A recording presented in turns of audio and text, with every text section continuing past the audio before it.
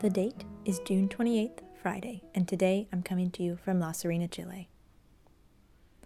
Today is the birthday of Jean-Jacques Rousseau, Genevan writer and philosopher.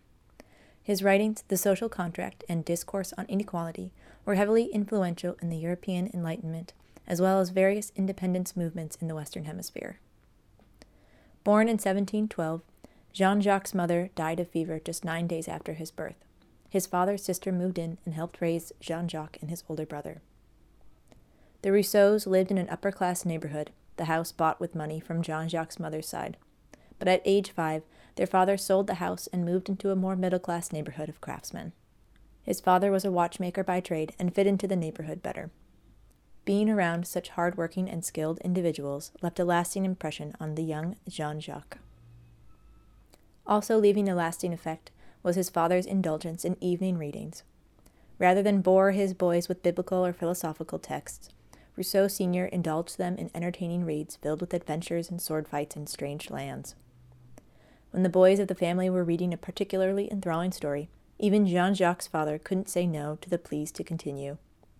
Sometimes it wasn't until birds were chirping outside that Jean-Jacques' father would finally realize they had read through the entire night.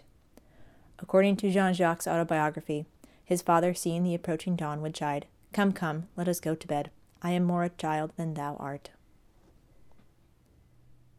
If his childhood was idyllic, his teen years would be turbulent. Rousseau's father left Geneva to escape legal troubles and married a new wife and did not return. Jean-Jacques' care fell to his mother's brother, who promptly sent his own son and Jean-Jacques to board at a vicar's home in the country. An apprenticeship with a physically abusive boss led 15-year-old Rousseau to flee the countryside. He headed for Geneva to find his relations, but upon arriving to the city at night, he found the gates closed as it was past curfew. He wandered over to Savoy, the next town, where a Catholic priest and noblewoman took him in on the grounds that he would convert to Catholicism. Desperate and grateful for their kindness, he did so. For the rest of his teen years, he worked at various jobs, secretary, tutor, servant, to make ends meet, and was often supported with room and board by the noblewoman who had taken him in, François Louis de Warens. The two became lovers when Rousseau turned 20, although she was about 15 years his senior. The relationship had its benefits.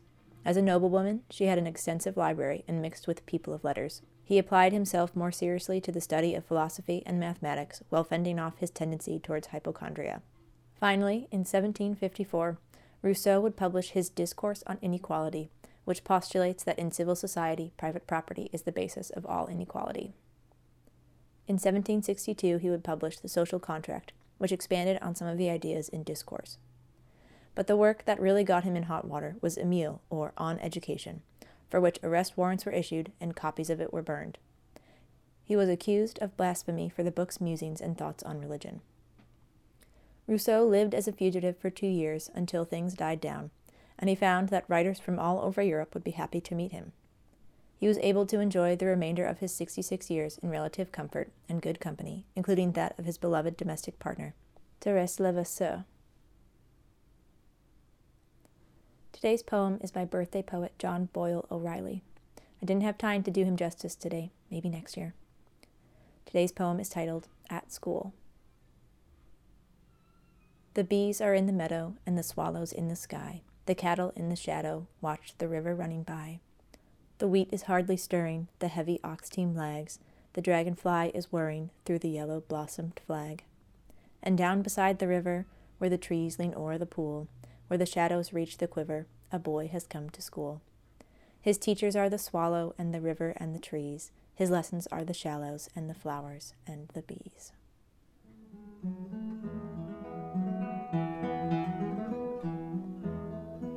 Thank you for listening. I'm your host, Virginia Combs, wishing you a good morning, a better day, and a lovely weekend.